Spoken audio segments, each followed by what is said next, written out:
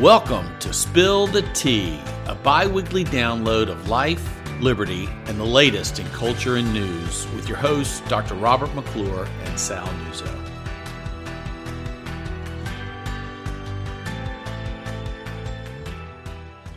Welcome to another episode of Spill the Tea. I am Sal Nuzzo, Vice President of Policy with the James Madison Institute. With me on location is our President and CEO, Bob McClure. Bob, we are coming to you remote from Atlanta, Georgia, the State Policy Network's 30th annual meeting. Are you tired yet? I'm getting pretty close, but I will say it's been a terrific meeting. A lot of our listeners may not know what the State Policy Network is. It is kind of the loose association of all the state think tanks, of which there are almost 60, somewhere between 55 and 60, all across the country. We come together multiple times a year, but in this case for an annual conference once a year. Last year it was in Orlando. This year Atlanta. They move it all around the country. Chicago next year. Out west. So it's a great time to get with other like-minded folks, strategize, think about the future and kind of where we're heading. And speaking of strategies or strategery, did you have a chance to watch or listen or read Joe Biden, President Biden's I struggle with another word, but I just got to say awful interview on 60 Minutes. Yeah, and you add to it that Scott Pelley just looked at him reflectively and just let him keep saying just the craziest things. Yes, the answer is yes. I did all three. I listened, I watched, I read the responses. And for Scott Pelley to treat him with such kid gloves is just shameful journalism. I mean, when he says that inflation has only gone up a smidge or an inch or whatever term he used there, not acknowledging that it's gone up, almost 9%, and that the American people, groceries and energy and gas and the list goes on. For Scott Pelley not to challenge him just on that's just one. He could have challenged him on 100, but it's just shameful journalism. And the fact that he's practically bragging that gas prices are at $4 a gallon average because they've come down from $4.90 is just atrocious. It saddens me because in addition to those things on the foreign policy front, he actually basically changed America's foreign policy stance in one statement, suggesting or stating that the United States would use troops to defend Taiwan if China invaded, and his own administrative communications outfit had to walk it back the very next day. It just kind of, I continually wonder about the mental faculties that are left and who is actually running the administration. Add that in the interview, he said multiple times that the pandemic was over when people in California are still faced with masking and mandates, when his own armed forces are going to lose tens of thousands of soldiers because of the vaccine mandate. That, too, was walked back by his communication staff in a really kind of awkward way of saying he was actually said that while he was at a car show, so somehow he didn't really mean it, whatever that means. So the contradictions and the hypocrisy there is really, really just a disaster. But think of it. There are two groups that, regardless of what one thinks about this president, he is the president of the United States and the leader of the free world.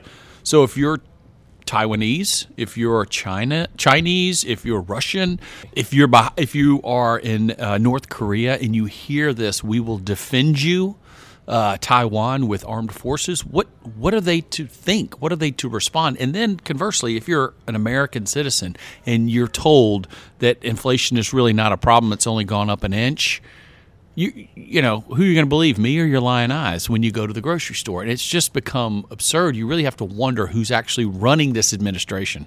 And one other thing that I'll point to is he did seem to equivocate a little bit on whether or not he would actually be running 2 years from now for the re-election. First time, right. Yeah, that was the first kind of intimation that it might not happen. I think he's going to get an increased amount of pressure to formally announce that he won't run for re-election. And I mean, personally, I can't wait for in my opinion, what's going to be just an absolute dumpster fire of a Democratic primary for president in 2024. Agreed. Now, I know we fought a war 240-something years ago to extricate ourselves from the monarchy, but I think it would be remiss if we didn't discuss at least the Queen's passing. Sure.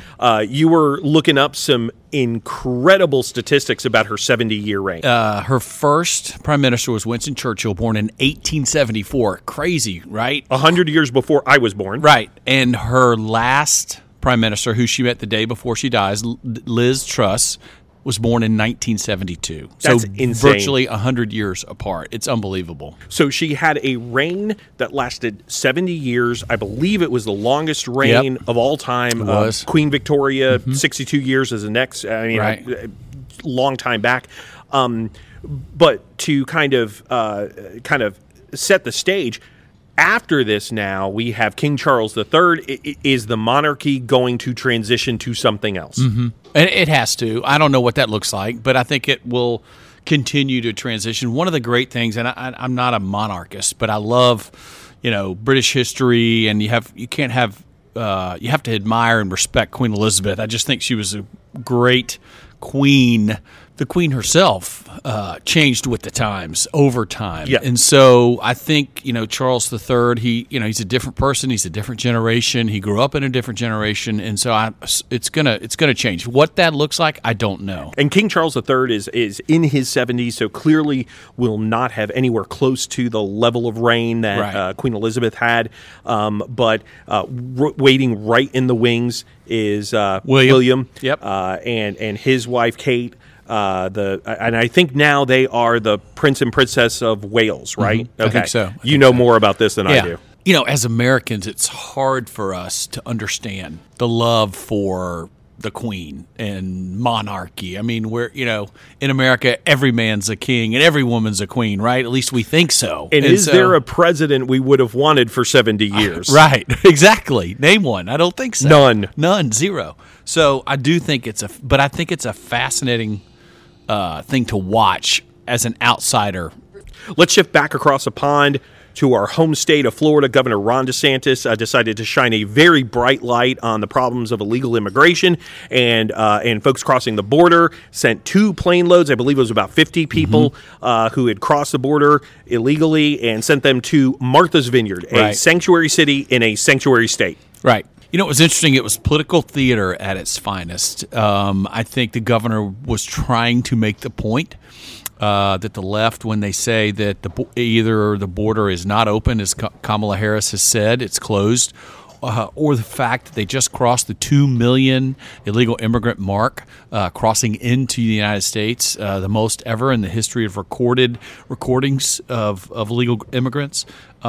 The sad thing is that these illegal immigrants, have become pawns because the Biden administration has refused to implement policies, Remain in Mexico and some of the others that would secure the border. Let's be clear, okay? JMI doesn't take a position on immigration, but personally, Bob McClure believes in robust legal immigration that is great for our country. We are a nation of immigrants. It is the illegal immigration is not helpful to the people who come here illegally. They must live in the shadows. They can be taken advantage of in so many different ways, whether it's sex trafficking or not being paid for the work that they're doing.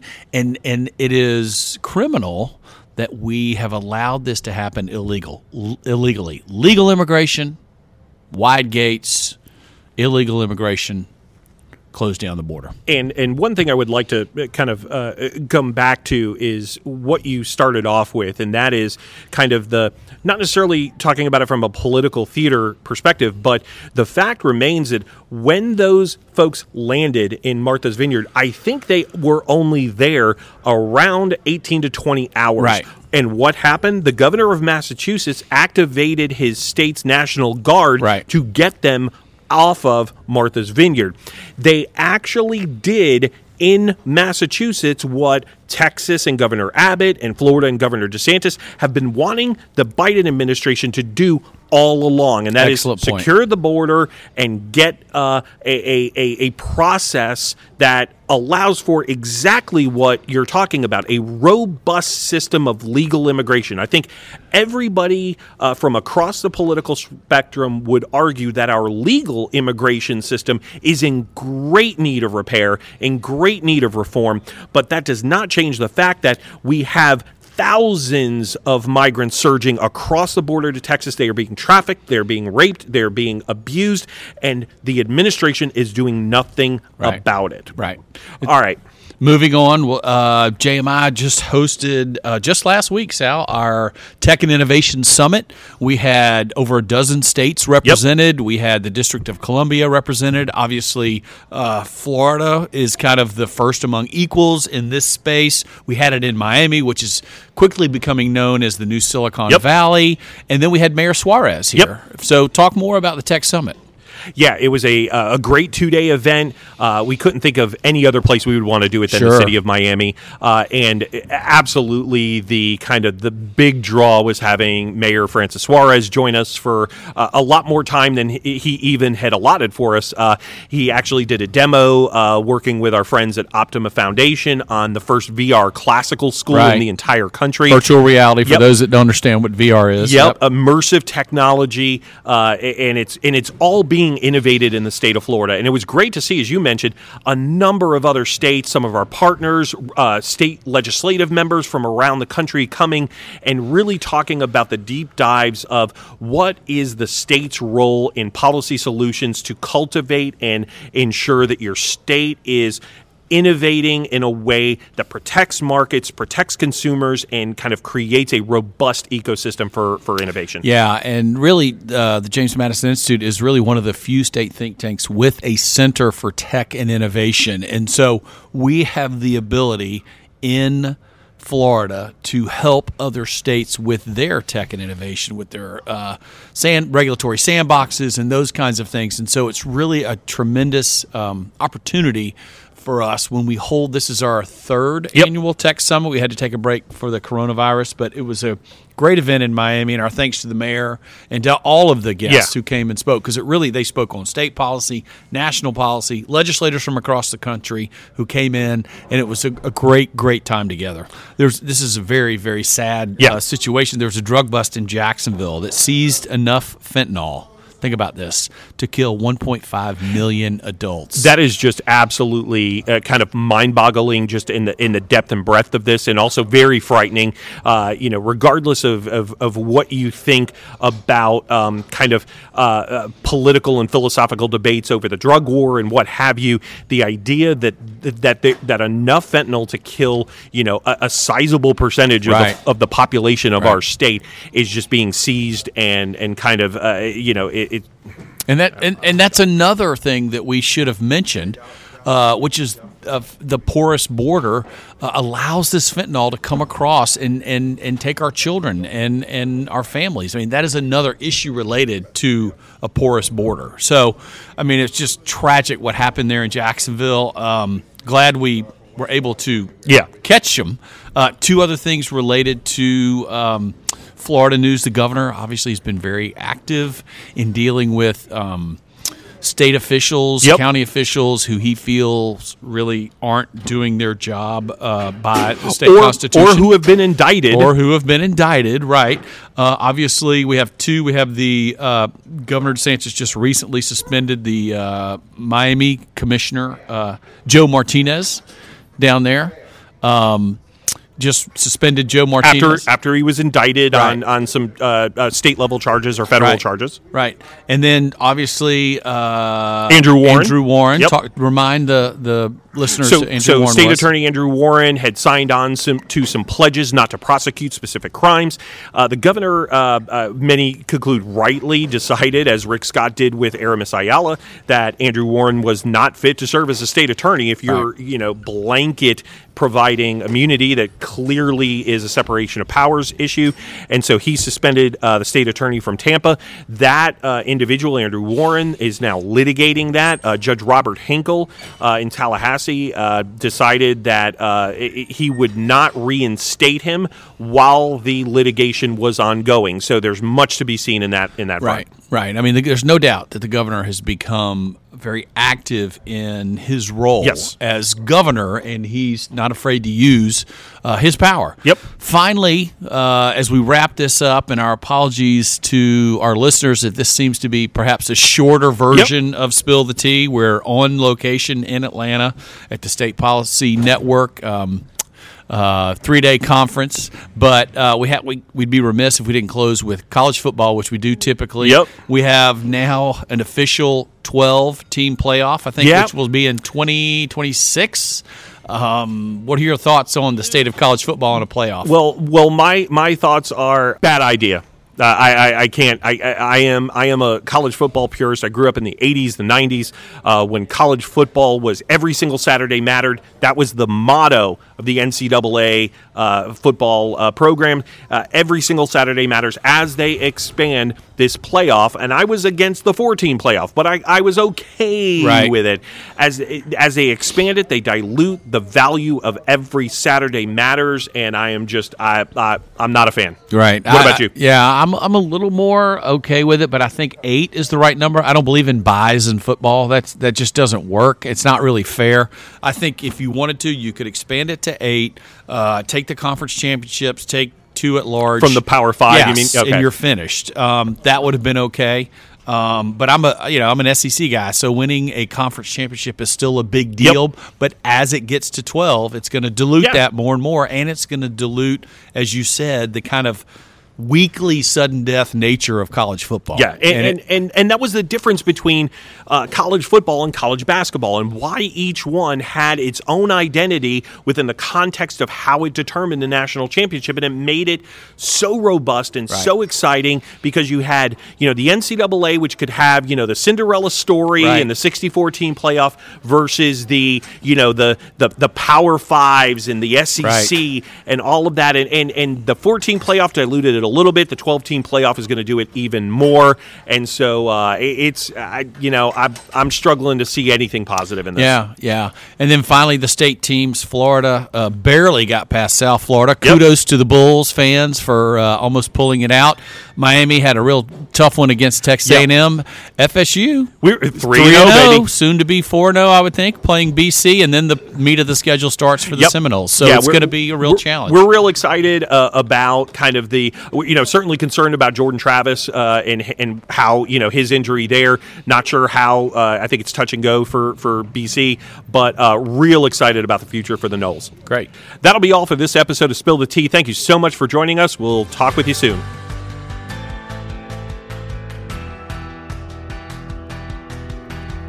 Thank you for listening to Spill the Tea.